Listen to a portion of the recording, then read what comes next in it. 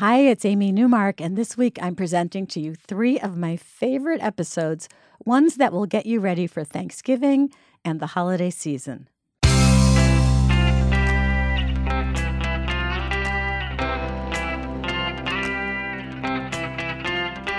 Changing your life one story at a time. This is the Chicken Soup for the Soul podcast with Editor-in-Chief Amy Newmark.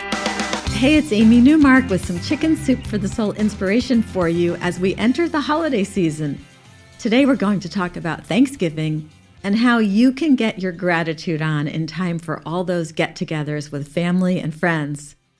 So I read this study and it said that there are 2 keys to happiness: getting enough sleep and having gratitude. That is, seeing the good in your life and being able to count your blessings. I've always been amazed by how powerful gratitude is as a change agent.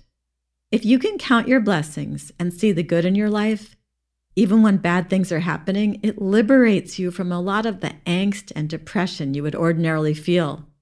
So some of us are born with a natural ability to see the silver linings in our clouds, and when it rains, we say we're glad because we needed the water, and when we get the flu, we think about how good it will feel when we're better. And then we pick something to binge watch while we're laid up. And when the power goes out, we delight in the time spent with our families or the ice cream festival that we're forced to have before it all melts in the freezer. But then there are those of us, about half of us, according to studies, who don't have that natural ability to count our blessings and see the silver linings. And that's why we publish so many books and stories in which we show you how you can actually add this gratitude trait right onto your personality. So how cool is that? You can actually add on a character trait that will make you happier. So with Thanksgiving having just occurred in Canada and coming up next month in the US, I thought I'd share a couple of powerful stories about how you can deliberately become a more grateful person.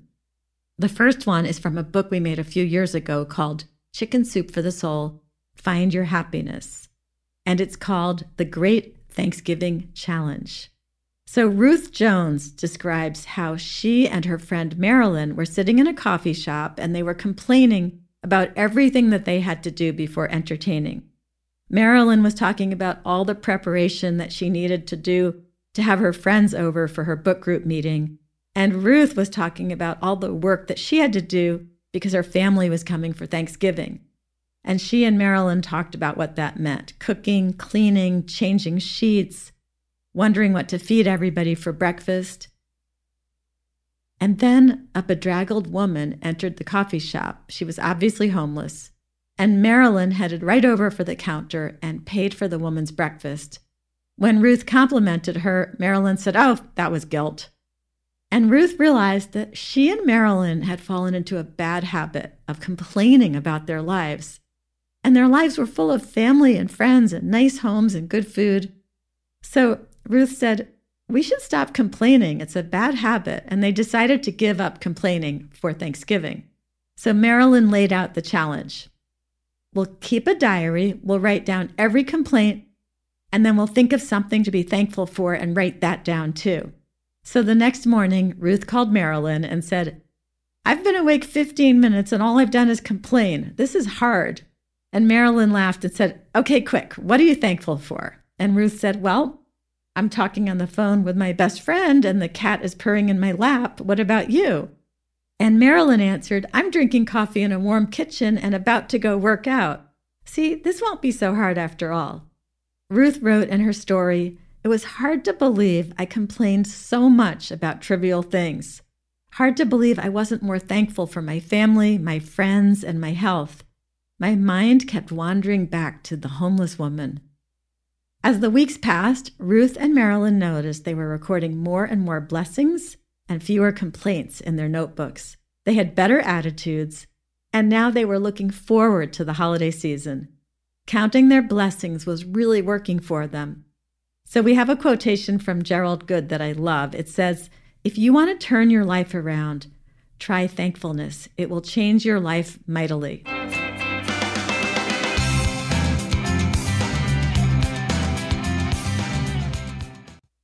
So Ruth and Marilyn proactively practice gratitude.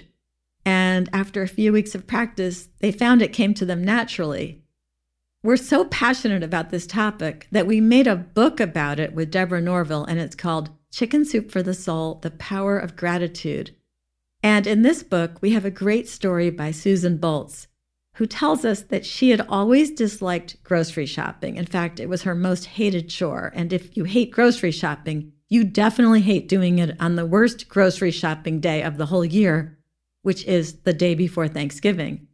So I remember making that mistake one Wednesday before Thanksgiving myself. I went to Whole Foods and I went at the normal opening time, but apparently they had opened it an hour early and the store was already completely full. And I felt like I was in a women's roller derby, like I needed protective knee pads and a helmet because there were all these intense, rushing women everywhere, pushing their shopping carts around like they were big metal weapons. And anyway, Susan reports that in her story, she was doing the same thing. She was shopping the day before Thanksgiving, and she was miserable. She was standing with her very full cart in a very long line to check out, and there were 11 full carts ahead of her. So everybody was grumpy. And then as Susan was standing there feeling sorry for herself, she listened to the ladies in front of her, and they were talking, and one of them said, "I feel almost guilty standing here in all this abundance." And then she was telling her friend about the people in some country, and Susan had missed the early part of the conversation, so she didn't know which country. But the woman was saying, "You wouldn't believe how poor they are. They labor all week, and the food they can buy with their wages fits in their 2 hands." Well, then the ladies in front of Susan in the line moved on to other topics. But she had heard enough. Now she had plenty of time to think about what they said while she was standing in that line. And she thought about the fact that she had never spent a week's wages on groceries. Even for a feast like Thanksgiving, she was going to spend only a small fraction of her family's weekly income. And she thought about why the store provided grocery carts, because everyone was buying way more than they could carry. She looked around the store, and she saw shelves that were filled with food that had been trucked in or even flown in from all over the world. She saw employees everywhere who were helping, even carrying groceries to people's cars. And she thought about the fact that everyone had a car to take their groceries home. And she started viewing everything around her with amazement. And by the time she got to the front of that very long checkout line, she was happy again because she had found her gratitude and she had realized that she was blessed and she had a very wonderful life. So that cashier looked so frazzled, and Susan told her she was doing a great job, and the cashier relaxed a little, and then Susan thanked the person who was bagging the groceries, and then she wished the cashier and the bagger a happy Thanksgiving, and then on her way out, she went over and told the store manager how wonderful his employees were and how much she appreciated his store, and he smiled and looked a little more relaxed. In the parking lot, Susan started to cry, and then she drove home to her comfortable, warm house, and she started cooking with all that food. And now Susan says that every time she goes to the grocery store, she views it as a privilege, not a chore. So there was a famous writer who you've all heard of, Thornton Wilder, and he said, "We can only be said to be alive in those moments when our hearts are conscious of our treasures." Conscious of our treasures. That is a great phrase to keep in mind whenever you get stressed during the next couple of months of holiday busyness and abundance. I'm Amy Newmark. Thank you for listening to the Chicken Soup for the Soul podcast today. If you love these stories and you would like to receive a Chicken Soup for the Soul story every day in your email inbox, you can do that. Just go to our website, chickensoup.com, click on the podcast button, and you'll see a menu item that you can click on to sign up for our free newsletters. And come back for our next episode. I'm going to talk with Dr. Mike Dow about 2 more ways you can get ready for the holidays. We're going to do a deep dive into 2 chapters from our new book, Think, Act, and Be Happy. We'll be sharing some tips that will help you get in shape for the holidays, and also some ways that you can use the power of forgiveness to liberate yourself from all those resentments and disappointments that might interfere with your holiday happiness.